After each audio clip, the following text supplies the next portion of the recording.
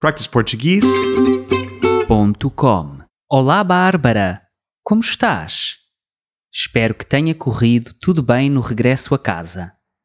Nós quase que tivemos de passar a noite em Lisboa. Foi por pouco que não perdemos o comboio para o Alentejo, mas acabou por correr tudo bem e já estamos em casa. Como combinado, reencaminho as fotografias que me pediste. Foram umas férias incríveis.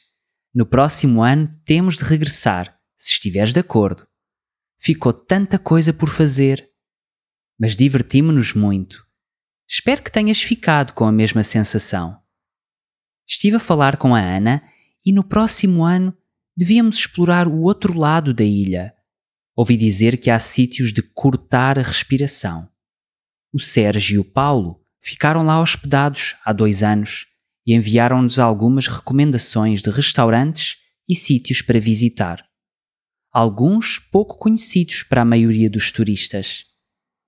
Tenta não ficar muito deprimida com o regresso ao trabalho. O tempo voa e não vai faltar muito para vires passar aqueles dias de férias connosco.